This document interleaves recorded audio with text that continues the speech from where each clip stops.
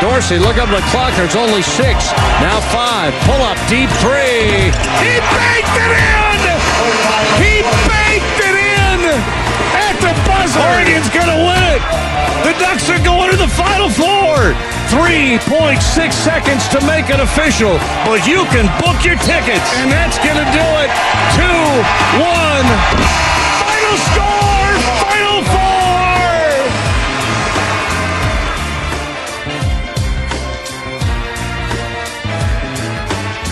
Oh, what a weekend of college basketball. Just wrapped up moments ago with North Carolina eking one out past Kentucky on a Luke May shot. We've got Oregon going to the Final Four for the first time in 78 years. We've got South Carolina going to the Final Four for the first time ever. Gonzaga going to the Final Four for the first time ever.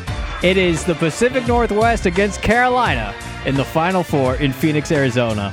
And welcome to a Final Four edition of the Pacific Rim here on 102.9 and 750 The Game. Alongside Greg Peterson, I'm Judah Newby. Find Greg on Twitter at @GUnit_81 and dudesonsports.com. I am on the tweet machine at Judah Newby. And Greg, wow, those regional finals, that was something else. That was absolutely something else. And I know we haven't had a pod since last Sunday when we were here live as South Carolina was pulling the upset over Duke. It was a 7-2 South Carolina upset over Duke. A South Carolina squad, Greg, that we both had losing to Marquette. Yep. And what they've done has just been exceptional. What Oregon did was just exceptional. What North Carolina Kentucky game, instant classic. And of course, Gonzaga just really flexing on Xavier in there. So ultimately, what is the biggest takeaway from you from the regional finals and going into the Final Four? It shows once again that there are so many teams that can win the NCAA title. I still remember Jay Billis coming on after the first round of the NCAA tournaments. They were like, all those people had said there are tons of teams that can win the title. Those guys are just idiots. Everyone knows there's only like 3 or 4 teams. Well, Jay, what now? I mean, Oregon is in the Final Four. I'm sure he didn't have them. Nobody had South Carolina. I mean, South Carolina came in losing 5 of their last 7 games, lost in the first round of the SEC tournament, and myself and many bracketologists agree. As a 7th seed, they were overseeded. This should be a South Carolina team that has like a 9 in front of their name right now. And here they are in the Final Four. It is just bonkers. And Oregon making it first time in 78 years. The way that they beat Kansas, they ultimately beat them by 14. But Greg, that was not a game in which, as an Oregon fan myself, I was feeling very comfortable about. Always anticipating a Kansas comeback in the second half, and for whatever reason, Oregon got kind of lucky in the sense that Devontae Graham couldn't hit a shot, and Josh Jackson got in foul trouble. And anytime that Kansas tried to put together a run, something would happen. The Ducks would just take it right back from them. You know what this game reminded me of? It was a higher-seeded version of Kansas versus Bucknell. Because in that game, you may recall, there was only one player on Kansas that could hit a shot. That was Trevor Siemian back in the day. And this year, I think you mean Wayne Siemian. Wayne Siemian, yes. Not the Broncos quarterback, the former KU star. Not the former KU star, but or Northwestern star, yes. But rather, let's get back on track here. Frank Mason was the only guy that could hit a shot for Kansas. Everyone else was ice cold. They couldn't hit anything from 3 in the second half. They hit 1 3. That was from Mikhailuk with, I believe, 5 minutes left. That cut the lead to 66-60. They would not score after that. Yeah, that was 2.5 minutes to go. Yeah. Yep. They did not score after that. Kansas was ice cold from 3, and Oregon, that Tyler Dorsey 3 with, I believe, like 90 seconds left, something like that. That was a dagger. That's when you knew, okay, this game is finally done. And it came after Frank Mason and Josh Jackson came together to get a rebound, and they both ran into one another and couldn't get it. And it went right to Jordan Bell, who seemed he was getting every rebound and block shot in that game. And then Dorsey hit another 3 at the end of the shot clock buzzer there. And Dorsey, what more can you say about that guy? Mr. March for a reason. Both last March and then again this March. Every big shot that he needs to make, he was making. Take the 2-for-1 at the end of the first half, Craig. How often do you see that in college basketball? And he made 2 insane three-pointers that were kind of lucky. I mean, to have the first one rattle around, hit every part of the iron in the window and go in, and then the second one just all glass, and he was feeling it. He certainly was, and we were a little bit critical of him during conference play because it felt like Tyler Dorsey during the season was either there or he was Casper the Friendly Ghost. He was getting like 6 points.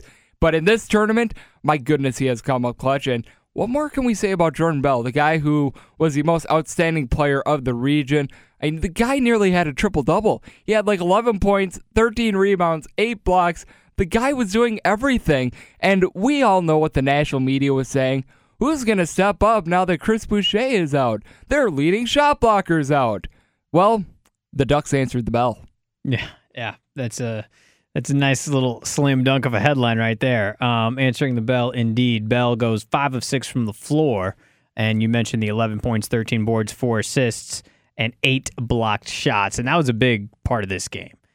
The fact that Kansas tried to get inside, and often they did. Mason was really the only one that could get inside. He had 17 points in the first half, but finished with like 24 for the game.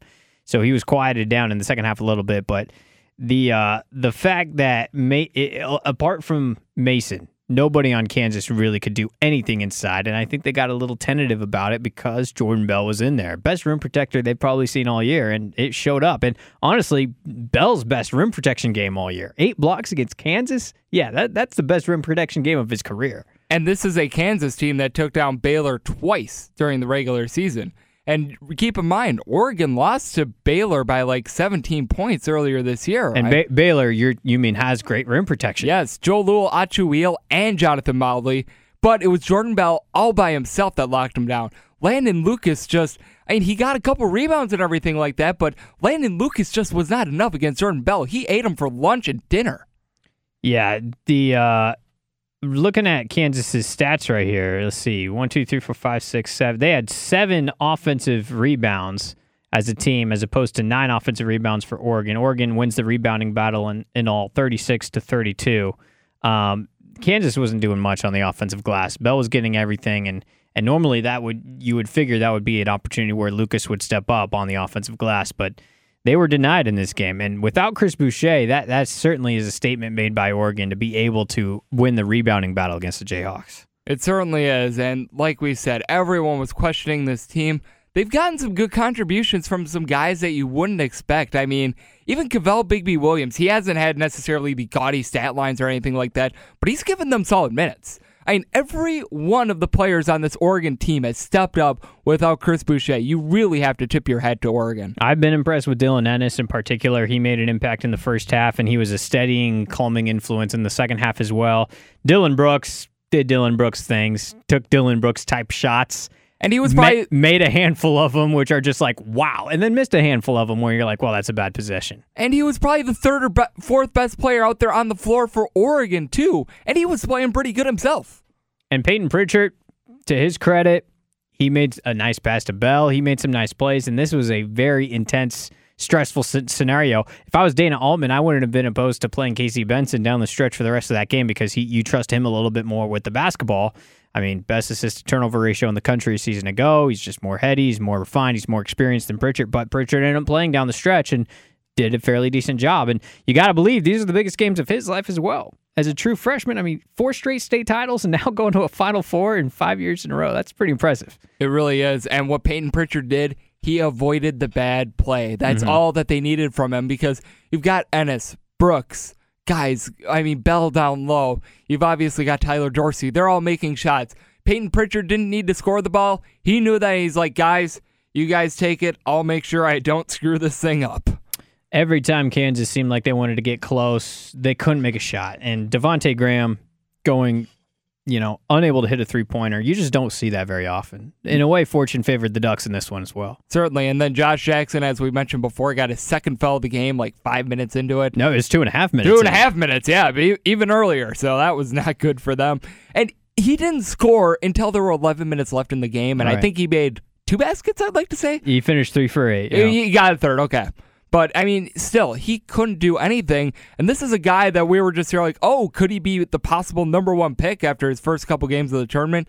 And what everyone forgot about Kansas is, while they looked so good in the first 3 games of the NCAA tournament, this is still the same team that was trailing against Oklahoma by double figures on their home floor and lost to TCU in the conference tournament. And those games, they were played in March. I mean, it's not like that was ancient history. It's not like that was November. That was this month. Everyone lost sight of that, and Oregon knew, you know what? Those chinks in the armor, they're still out there. Yeah, absolutely. But everybody's got chinks at this point. The biggest difference is how well are you playing in the tournament. That's the biggest difference. Even a guy like me, I like to try to take who won their conference tournament and parlay that into NCAA tournament momentum.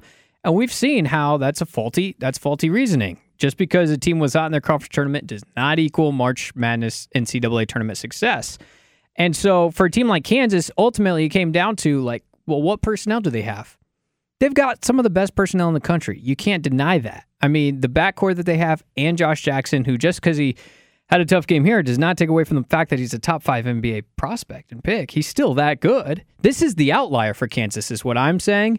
But I still picked him. You still picked him to lose to Purdue because ultimately we felt like their weaknesses would be exposed at some point down the road. But I got to be honest with you, Greg, after they beat Purdue by 30 points, by 32 points, I was like, that's a bit of humble pie for me. Maybe Kansas doesn't have the weaknesses I thought they did. And ultimately, just 2 days later, it shows up. It's just bizarre how the dynamics of the tournament work. That's why you got to love it, because these are 18 to 22-year-olds. You do not know what you're going to get on a day in and day out. And as crazy as it sounds, I actually stuck to my guns on Oregon. I had to do a radio hit the next day. I still picked Oregon over Kansas. So I stuck with it. We were, but partially because we knew what the Oregon Ducks had. Even the win over Michigan, it wasn't sexy per se, but they win over Rhode Island. They've found different ways to grind out victories, and that matters. This is an Oregon team that has won games in every way humanly imaginable this year. You even go back to the Maui Invitational. I mean, the game against Tennessee in which Dillon Brooks is coming off the bench and hits at 3. And then you got the road trip against California and Stanford. You had the win against UCLA at home. You had the blowout win over Arizona. I mean, they've won close games. They've won medium games. They've won tough games. They had that win over Boise State in which they had to rally. Heck, they got a test against Montana earlier in the year. And this is an Oregon team that has seen it all, and that's the reason why I stuck with them. This team knows how to close. No matter how they have to do it, they're going to get it done. And only 5 losses on the season to back up that point. First Final Four since 1939, which was the first tournament ever held in Evanston, Illinois, the home of Northwestern. It was an 8-team tournament back in 1939. So one victory puts you in the Final Four, and the Ducks ultimately won that thing. They beat Ohio State and were the first NCAA champions. And they got a bye to the Elite Eight. Come on. This is the best basketball season in the history of the Oregon Ducks. But I can't imagine that it would have happened without, the guys that laid the groundwork before. Only 2 guys leave from last year, in Dwayne Benjamin and Elgin Cook. But even the Ernie Kent Ducks that got to back-to-back Final Fours, lost to Kansas, lost to Florida. I guess those weren't back-to-back Final Fours, but they Elite were Eights. in the back-to-back Elite Eights. They lost to Aaron Miles' Kansas squad that went to the Final Four. They lost to Joakim Noah, Al Horford, and that Florida squad that went to the Final Four that won back-to-back national titles as well. I remember as a kid feeling so disappointed and depressed, and then losing the Elite Eight last year to Oklahoma and Buddy Hield. That ultimately, I hear it all the time from the Ducks now, that was the motivating factor for them for this year, was remembering Buddy Hield clutch that trophy, remembering their inability to get a damn rebound against the Sooners. Lon Kruger used to coach Dana Altman, and that loss stung with them so bad. The pictures and the videos of Dillon Brooks crying his eyes out in the post-game locker room, that feeling and emotion stuck with them much stronger than I would have thought, much stronger than I anticipated, and that was a motivating factor for them just to do what, in the words of Dillon Brooks, they took it from Kansas. He said, these are the games you have to grab from the other team, and we took it from Kansas in front of 18,000 Jayhawk fans. I mean, that was a true road game for them, and they took it from them. That's so impressive to me. It is, and it shows that not all the stats are how you should be picking your bracket, because so many people, if you look at this game on paper, Kansas wins is probably 9 out of 10 times. I mean, I think that's pretty fair to say. If you look at stats and stats alone, if you say maybe neutral site 7 out of 10, but in Kansas City, 9 out of 10. Yeah, they probably win 9 out of 10 of those games. But what they can attribute is the gap in college basketball between the top teams, the middle teams, and the bottom teams. It has shrunk every single year. And you know what it really comes down to? Those things that you can't find on the stat line. How good is your coach? Dana Altman, he coaches his guys better than anyone else in the country. Dana Altman, I would put him up against anyone else. I've been so impressed by him this year. I mean, I appreciated him back when I was in Wisconsin and back when I was working in Nashville, Tennessee. Seeing him up close in person, it is so amazing to see what the guy does. He has his team prepared in every way possible. He looks at every element of the game, and these are guys that just fought so hard, and that's what Kansas didn't have. Kansas always craters in the Elite Eight. They always have the better team. They always have the higher seed, and yet they can't get it done because there's someone else on the other side that wants it more, that has his team more fired up, and that's what Dana Altman did. He got his guys up for the task, and Kansas, they probably thought they were going to walk all over Oregon just like they did Purdue, just like they did Michigan State, just like they did UC Davis. So is Bill Self even in your top 10 coaches in the country because of that indictment? I still think he's a top 10 coach regular season, but if I need a coach in the tournament, I'm probably not taking Bill Self. I mean, honestly, you take a look at Bill Self, his shortcomings, Bucknell, Bradley, Northern Iowa, VCU, Stanford, Michigan, Oregon, Villanova last year. The list goes on and on and on. Yeah, that speaks for itself in a lot of ways, and that's got to be a really tough loss for Kansas at home, pretty much. Oh, I saw Lawrence Police doing all their tweeting yesterday, and some guy... That was fantastic. Some guy, apparently, according to the Lawrence Police, tried to pull out a tree out of the ground. Some drunk Kansas fan, and his friend, according to the Lawrence Police, his friend stopped him before he was successful at doing it. He's like, it's not the tree's fault, man. It's not the tree's fault that Kansas lost. 14-point game. Like, it didn't even come down to the buzzer. It's just incredible. Okay, the other game on Saturday... Another team that me and you both had in the Final Four, and that is the Gonzaga Bulldogs. Tough game in the regional semifinal with West Virginia. Boy, man, was that a grinded-out game. And Jordan Matthews with that clutch three with about a minute remaining to lift them to victory. Let's start there. What'd you make of the Bulldogs eking one out over Bob Huggins? Man, they could not make a free throw in that game. I think they were like 16 of 26, 16 of 27 from the free throw line. It was not pretty, but... they just found a way. I mean, Javon Carter really tried to will that one for West Virginia. I actually do radio hits out there in West Virginia. I do one with a station out in Charleston, West Virginia. Good folks, by the way. But, I mean, it was just such a tough game because you could tell that they were not used to the press, but they were able to use their size down low to get some rebounds. I actually think West Virginia did a fairly decent job on the glass, but they were just able to get one more shot in the end. And that's one of those things, just like I was talking about before. Sometimes it's not all about the stats on paper. It's not about all the sabermetrics and everything like that. It's about who wants it more. And Jordan Matthews, a guy who was on Cal's NCAA tournament team last year that lost to Hawaii, he didn't want his career to end. And this West Virginia team, like, I think obviously Gonzaga struggled offensively, but what Gonzaga has done defensively in this tournament has been very impressive. West Virginia was putting up 85-point game after 85-point game. This is the highest scoring West Virginia team in program history. They broke Jerry West's team record in the late 50s. Most points scored in school history by this West Virginia team. And what was it? To beat Notre Dame, they shot like 60% from the three-point line. They went 5 of 21. I think 5 of 23 from the three-point line in this game. Javon Carter hit like 3 or 4 of them, I believe. He went 4 for 9. Yep. So 4 of their 5 made three-pointers came from one guy. That's 21.7%. West Virginia, you know how many field goals they made in this game? No. 16. Oh, wow. 16 for 60. 26.7%. You're telling me that Gonzaga's defense didn't have something to do with that? What the Bulldogs have done defensively, Greg, this is what's the sustainable factor for them going forward, because we know they have the skill on offense to overcome a tough shooting night. But it's the defense that Mark Few has instilled, I feel like, that has gotten them to this point, too. And that's part of the reason we took them to win the title.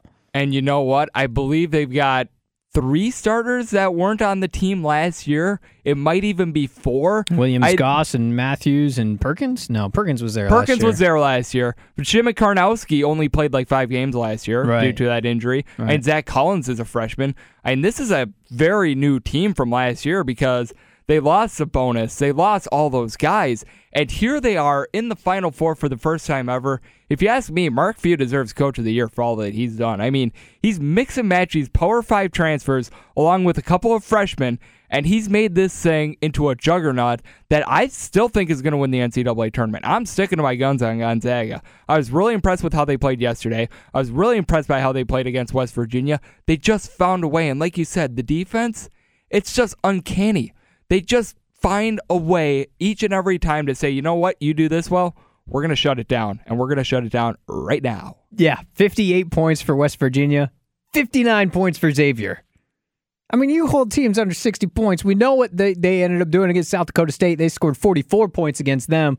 Their score with Vanderbilt Northwestern. Northwestern is escaping me, 79-73, and that had to take a miraculous second half comeback from Northwestern to get that many. But 3 out of the 4 teams they've played so far, they've held under 60 points, including the regional semifinal and regional final. Quick shout out, though. What do you think of Xavier's amazing, magical, whatever you want to call it, run to the Elite Eight as an 11 seed under Chris Mack? This is a team from mid-February to March, lost 6 straight games, and 3 of their last 4 wins of the season from January 4th until the NCAA tournament game against DePaul. DePaul had 9 wins this season. They don't deserve to have a college basketball team. I could say that because I have a cousin that goes to DePaul. So, I mean, there's that. But, I mean, this was just absolutely incredible. The job Chris Mack did of coaching this team, absolutely sensational. It should go in the history books as one of the most miraculous rallies ever because they were without their leading player, Edmund Sumner, and they had just gotten Trayvon Blewett back from injury. And then even when Trayvon Blewett was completely neutralized in the second half, they had guys like Sean O'Mara stepping up and hitting threes for them. Edmund Gates. I mean, you're like, who are these guys and how are they hitting threes? And somehow, some way, they managed to beat Arizona. They absolutely mopped the floor with Florida State, and they had that second half rally against Maryland. I mean, Xavier deserves a lot of credit. We had been bearish on them all year, and we were right up until the NCAA tournament, but this is a team that just wanted it, and they wanted it bad, and they got 3 wins in the tournament. Big kudos to them. There's a handful of teams that I'm looking like. I feel good, you feel good, because we had 3 of the Final 4, but there are also a handful of teams that I was just flat wrong about. Nobody. Xavier is one of those teams. South Carolina, obviously, one of those teams. I feel less bad about that one because no one really saw them coming either. I was hating on Kentucky as well and picked them to lose to Wichita State. And while that was a very, very close game, it came down to the final possession against Wichita State. Kentucky owned UCLA. They ended up losing to North Carolina. They owned UCLA. 39 points for De'Aaron Fox. Like, I didn't see that coming. Kentucky was a better team than I gave them credit for, and they went all the way down to the wire with North Carolina as well. It just goes to show you that some of these teams, they start playing their best in the NCAA tournament, and that can often be hard to predict given what we've known about them up to that point. Exactly. That's just the craziness of March, You remember we had that conversation a couple weeks ago about do conference tournament wins really translate to success in the NCAA tournament? Not so much. I said it was pretty much 50-50. The one stat that's out there is a team that lost their first game in the conference tournament has never gone on to win the NCAA tournament. Unless South Carolina does it this year, which I'll be honest here, that would be a stunner to me. But I don't know if I can doubt them. Yeah, at this point, throw out all the history If books. you reseed at this point, they're the 4 seed. Yes. But you'd probably have they've been the underdog this whole time. Yeah, you'd probably have North Carolina as a 1, Gonzaga as a 2, Oregon as a 3, and South Carolina as a 4. I think that's very fair. But, I mean, you just take a look at what's happened. It's just crazy. I mean, some of these conference tournament winners, like obviously Gonzaga, well, that's a West Coast conference, but still, I mean, they had a nice run. North Carolina, they lose in the semifinals of their conference tournament. South Carolina, they get absolutely blitzed in theirs. Oregon, they made it to the final, but the day of the final, I should say, they find out Chris Boucher is no longer going to be with them due to a torn ACL. So, you just can't predict these things. And then you have some of these teams that they go in there, they win their conference tournament, like a Rhode Island, and they have a nice run. Michigan has a nice run. And then you got other teams that just flame out in spectacular fashion. It's just so hard to call. Duke, yes.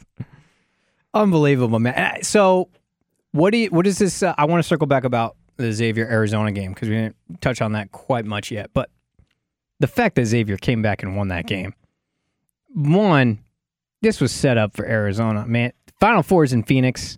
They win the Pac-12 tournament. They're feeling good. They look good.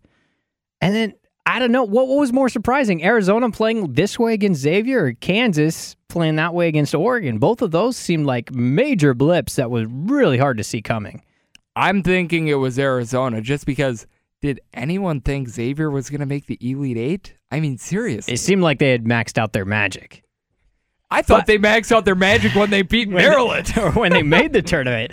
How much of the Chris Mack, Sean Miller familiarity do you think played a role in that? I have to think it played quite a big role because, keep in mind, these two teams played in the NCAA tournament 2 years ago, and Sean Miller got the best of Xavier, and that was a Xavier team that was actually pretty good that year.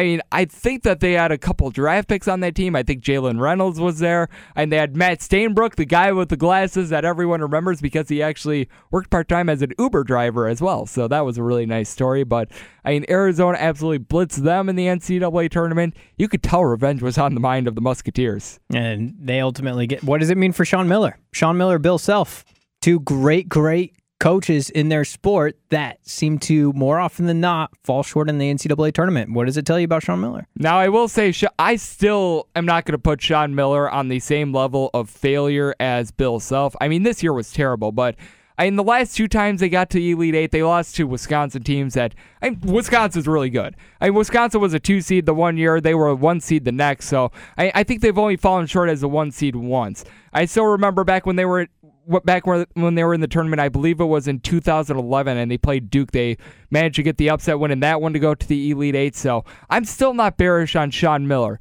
If anything, his worst tournament outcome was back in 2012 when they made the NIT and lost in the first round to Bucknell as a 1 seed. That's not a good look, especially on your home court. But I still think Sean Miller is a very good coach. I feel like Arizona overachieved this year, in all honesty, because this is an Arizona team that at one point this year had 7 scholarship players playing for them. There's no Power 5 conference teams that have just 7 scholarship players suiting up for them. And Sean Miller managed to get that team on a winning streak that lasted 2.5 months before they got blitzed by Oregon. I still think that Arizona had a nice year, and Sean Miller deserves a lot of props. He just fell short in this game. Yeah, and playing without Alonzo Trier for over half the year. 19 games. You know, that's really, really tough. Parker Jackson Cartwright was out with injury, too. You had Kobe Simmons as a freshman playing big minutes for them. And I think that they were supposed to have Terrence Ferguson this year as well. That turned out not to be. Now, the other game that I think will be in one shining moment, and we will remember this tournament for, was that Florida-Wisconsin ball game in New York City in the Sweet 16. Greg, as a Wisconsin fan, that's such a tough one to swallow. What an amazing finish. What an amazing shot to put it into overtime. And what an amazing response by Florida in the overtime. What did you make of that? And of all the guys that hit that 3 for Wisconsin, Zach Showalter. Yeah. And Zach Showalter's a defensive stopper. You said that last week. You can't expect anything offensively from him. Exactly. And judging by the form of that shot, there wasn't anything to question that. That was an odd-looking shot. A runner off your right foot? What is that? He was a walk-on from Germantown, Wisconsin, 5th-year senior that had pretty much busted his butt to become a defensive stopper for this team. And then, lo and behold, he hits a shot to send the game to overtime. That was just absolutely insane. Zach Showalter to do that. And then to lose it in overtime the way that they did on the buzzer 3, that pretty much mirrored the shot that Zach Showalter had just hit to send it to overtime. The Badgers come back from down 10 with a minute and a half left, and then Florida comes back from down 6 or 7 with a minute left. That, by far, the signature game of the NCAA tournament so far. That is all you could handle and then some. Kevon Allen had 35 points in that one, too. Yeah. How about in overtime when both teams combined to score 23 points in the OT? That's a lot of points. That is. And you know what really killed Wisconsin? Free throws. If they hit their free throws, Wisconsin wins that game. But they missed too many free throws in the second half. Ethan Happ could not put the biscuit in the basket. Yeah, Nigel Hayes went 7 of 14 from the line. As a team, Wisconsin went 20 for 30. Yeah. If they just hit a couple more free throws, they get that win over Florida. And a lot of people were talking about, the refs were bad and everything like that. Make your free throws. Just hit them. And how about for Florida? Their run ultimately ends with this loss to South Carolina. But to get that win over Wisconsin and go all the way to the Elite Eight in Mike White's first year of making it to the tournament on any level, he's the man for the job down there in Gainesville. Oh, yeah. I was a big fan of his when he was at Louisiana Tech. He got him to back-to-back 25-win seasons. They just never got the nod to the NCAA tournament because, unfortunately, in this day and age of college basketball, you have to win your conference tournament if you're in a smaller conference to make the dance, and they deserve to be in the NCAA tournament. They actually took advantage of their road games, but the committee just won't put them in because the gap between the high major teams and the low major teams in terms of computer numbers is so wide. So Michael White had been robbed a couple times of making the NCAA tournament. He gets there this year, and he sets up the first all-SEC Elite Eight game since 1986. That was LSU versus Kentucky when LSU was the 11th seed and made the Final Four. So, it was really special what he was able to do. You got to give him credit. And he was without John Egbunu as well for the NCAA tournament, who is their starting forward. This has been a tournament for Sindarius Thornwell, man. He is a man among boys. And to be honest, so is Frank Martin as a head coach. Not in the sense that Frank Martin is the best coach in college basketball, but in that you talk about Dana Altman getting the most out of his guys. Frank Martin has been doing that in South Carolina during this tournament as well. A 7 seed that we thought they were overseeded, but the way that they play defense and have grinded out win after win after win and just kept this thing going, it would have been so easy for them to hang their hat on that Duke win and then not being able to get it done in the regional semifinal and the regional final, and instead they're going to the Final Four, man. South Carolina. I would love to find the laziest man in America and have Frank Martin give him a pep talk because that man would then become motivated. Frank Martin, what he's doing with his team is nothing short of exceptional. I still remember his time at Kansas State. He got them to an Elite Eight.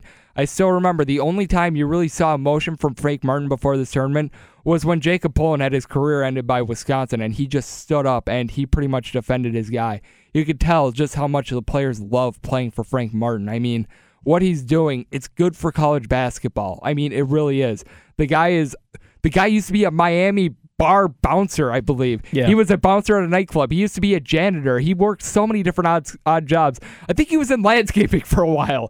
Frank Martin has been all over the universe, and now here he is coaching a team in the Final Four that legitimately got overseeded. It's nothing short of exceptional. It's a great story. It's this year's Syracuse of a team that got either overseeded or just put in the tournament that didn't. They would have been in the tournament. South Carolina would have been in, right? But certainly overseeded based on their resume, and then went all the way to the Final Four anyway. It's incredible, man. It is just. And what about Sindarius Thornwell? Oh man, the two stars that have really come out of this NCAA tournament so far. Jordan Bell, he's helped his draft stock immensely. And so is Sindarius Thornwell. I was saying it was South Carolina even during Selection Sunday. The reason why I had South Carolina so low is because they lost a couple games out of conference because Sindarius Thornwell was suspended. They lost to Memphis, they lost to Seton Hall, and they lost to Clemson while he was suspended for, I believe, 7 or 8 games due to some sort of off-the-court thing. It was just an indefinite suspension. Frank Martin wouldn't say why, and that's typical Frank Martin style. But because of that, it looked like South Carolina was a little bit of a different team when he came back. Now, they were obviously scuffling towards the end of the year, but you're seeing Dwayne Notice, PJ Dozier, Silva down low. Everyone's just playing like men possessed for them right now. Yeah, they felt the urgency, the desperation. 26 more points for Thornwell in this one. 8 of 13 from the floor, 9 of 10 from the foul line. He's currently the NCAA tournament's leading scorer. Thornwell, he's just been putting them on their back. And when this game was in flux, the last 5 minutes of the game or so, keep in mind, South Carolina was down 7 at halftime. They ended up coming back. It's tied with 5 minutes left. It's tied with 3 minutes left. Florida goes up by a couple points late, and then South Carolina takes it away from them in the last 3 minutes, and Thornwell was a big reason why. How much of that, Greg? It's in the last few minutes of a game. When it's winning time, you got to have the dudes with the onions to come up big for you. Oregon has those dudes. South Carolina and Thornwell and the guys on the supporting cast has those dudes. Gonzaga has those dudes, and ultimately North Carolina's got those dudes as well. Exactly, and it is, you mentioned Team of Destiny to me off air so many times. South Carolina trailed by 7 at one point against Marquette. They had a 7-point deficit that they had to overcome against Duke. They trailed by 7 at the half today against Florida. They are a 7 seed. Team of Destiny. A lot of 7s in there. What that means for the Final Four, I don't really know, but what is it? Each of the last 5 years now, a team seeded 7 or lower has made the Final Four. 5 years in a row. And 3 of the last 4, a 7 seed on the nose has made the Final Four. From 1982 to 2013, 0 7 seeds made the Final Four. All right, say that again. From 1982 to 2013, 0 7 seeds made the Final Four. That's a 31-year stretch. Yep. The last one to do it was 1981, a Virginia team led by Ralph Sampson. And then since 2013, I know Michigan's made it as Michigan a 7. State, yep. You had UConn that made that magical run, and now South Carolina. Unbelievable. That's crazy. 7 seed, man. Sometimes it doesn't hurt to be on that line. Not guess recently, so. that's for sure. Not recently. All right, and then the last game of the day that wrapped up about an hour ago, North Carolina and Kentucky. Wow. I mean, what a finish. Kentucky was a better team than I gave them credit for. I have to say that. I did not think that they would be able to beat UCLA, and they handled UCLA, Greg, first of all. Is Kentucky a better team than you thought they were? I do think so. I mean, like you had it, I had Wichita State winning too, and it was a close game, but at the end of that Wichita State game, Wichita State couldn't even get off a shot. In that last possession, they couldn't even get off a shot. That was how good Kentucky was playing on defense. Malik Monk and Bam Adebayo back-to-back blocks to win that one. And then against UCLA, they just completely pulverized them in the second half. UCLA was shooting the lights out, but yet because they were forcing turnovers and they had such good motion offense going on, UCLA couldn't climb their way back into it. They completely neutralized Lonzo Ball. Ball had one of his worst games of the year because De'Aaron Fox was facing him up, and then on the offensive end, he was just taking his lunch money from him. I mean, it was just absolutely insane what they did against UCLA. And then again today, it looked like North Carolina was going to run and hide with it. Then Kentucky makes that big run. They get the lead before North Carolina switches up their defense. Can't say enough about how good of a showing this was for Kentucky. I mean, with Isaac Humphries, of all guys, stepping up and having a career high. Yeah, that was unbelievable. De'Aaron Fox's performance against UCLA, 39 points. I didn't think he had that in him.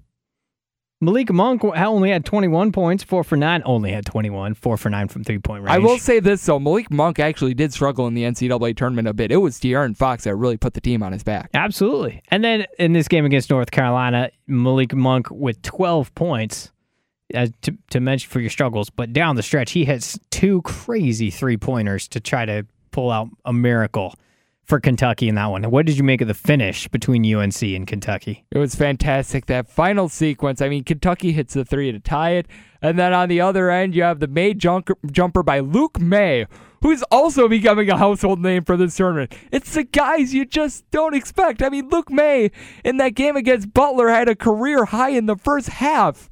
I think he had his career high before then was 12. I think he had 14 in the first half against Butler. He had double figures again today. I mean, it's why you love March. I mean, household names get made in March just because of a couple games in which they catch complete fire and they want it more than everyone else there on the court. And up to that point, it was Isaac Humphries for Kentucky, no? Exactly, yes. Isaac Humphries, a career high today. It was just spectacular to see in a day of one-and-done players, these guys that are completely unheralded step up and give their teams just such good production. It was Phil Booth for Nova in the championship game last year the first half. And then Phil Booth this year really didn't make much of an impact for Villanova. It was just one of those times where it was his time. It was Stanford for Rhode Island. A career high for that kid off the bench in a second rounder against Oregon. Who knows? Maybe I don't even remember his first name. Stanford Robinson. I remember unbelievable. The only reason why I remember him is because he is a transfer from Indiana. Right. So, and he's got the first name of another D1 school. Like that's why I remember Stanford Robinson. Best game of the year for him against Oregon. You know what? That means unbelievable. Watch. And now Cavell Bigby Williams is going to go off for like 30 against North Carolina. I mean, it's within the realm of possibility in the sense that the things you don't expect always seem to happen. So predicting the unexpected, it's a fool's errand, but it's why we do it anyway. And look, not too bad. 3 out of 4 Final Four teams. None of ESPN's 25 analysts could say that. Myself and Judah, we did it. Yeah. Well, and look, I paid the most attention I ever have to a college basketball regular season because of doing this podcast with you, Greg. So it was a little bit of osmosis there, without a doubt. I don't think it was an accident. And you have North Carolina and Gonzaga in the title and Gonzaga winning? Yes, sir. Yeah, so that's we both have that. I think that was not an accident. In the Final Four now, you mentioned if you reseed, it's probably Gonzaga, then North Carolina, then Oregon, then South Carolina. I think a lot of people, though, would argue that UNC would be the number 1 overall seed over Gonzaga. I did have North Carolina number 1 and Gonzaga number 2. Oh, you do? Yep. Okay. Yeah, it's going to be the Carolina schools against 2 Pacific Northwest schools. Just big picture. That's how we're going to remember this Final Four. And as a Pacific Northwest native my entire life, that makes me pretty proud. And if the Pacific Northwest does fall, could you imagine a North Carolina versus South Carolina final? I mean, who saw that coming? North Carolina versus South Carolina title game or Gonzaga versus Oregon title game. We've all wanted that Oregon versus Gonzaga game for so long. We're 2 wins away from that happening. We were joking about it a couple weeks ago on air. It's like, boy, wouldn't it be nice if like Gonzaga and Oregon square up in the NCAA tournament? We might get it. We might get it. All right, we're going to do one. We are going to do a podcast. You're going to do a podcast solo by yourself this week to discuss some of this coaching turnover. And among those, I'm sure you're going to talk about Archie Miller to Indiana and Steve Alford staying at UCLA. But there's been a lot of coaching turnover. You know a lot of these guys. You've talked to them. You've texted with them. You've called them. You've been talking about them on national radio. So at some point this week, Greg, you're going to hop on here. You're going to knock out a coaching carousel, national landscape. I'm sure there's stuff going on in the NIT that I'm not aware of. The CBI, the College Insiders Tournament. There's no Vegas 16 this year, which makes me sad, but there were only 8 teams in the Vegas 16 to begin with, so there's that. Everything in coaching movement and on the college basketball periphery, Greg, you'll be doing a podcast on that. And then how about we get together one more time before the Final Four and just do an epic preview on that? I like it. He is Greg Peterson at @GUnit_81. I'm at Judah Newby. Congrats, Greg. 3 of the 4 Final Four teams you called. You did too. And I'll take that. I'll take that. I haven't checked to see where I'm at in some of my tournament challenges, but I imagine it's bet if your friends good. took your picks, they're probably really happy with you right now. I would hope so. All right. This is the Pacific Rim. We will see you all again a couple more times this week. Oregon is in the Final Four for the first time in 78 years. They will play North Carolina at 5:49 p.m. out here on the West Coast on Saturday. The one to precede it, South Carolina and Gonzaga at 3:09 out here on the West Coast. It's the Pacific Northwest against the Carolinas in the Final Four. We'll see you next week.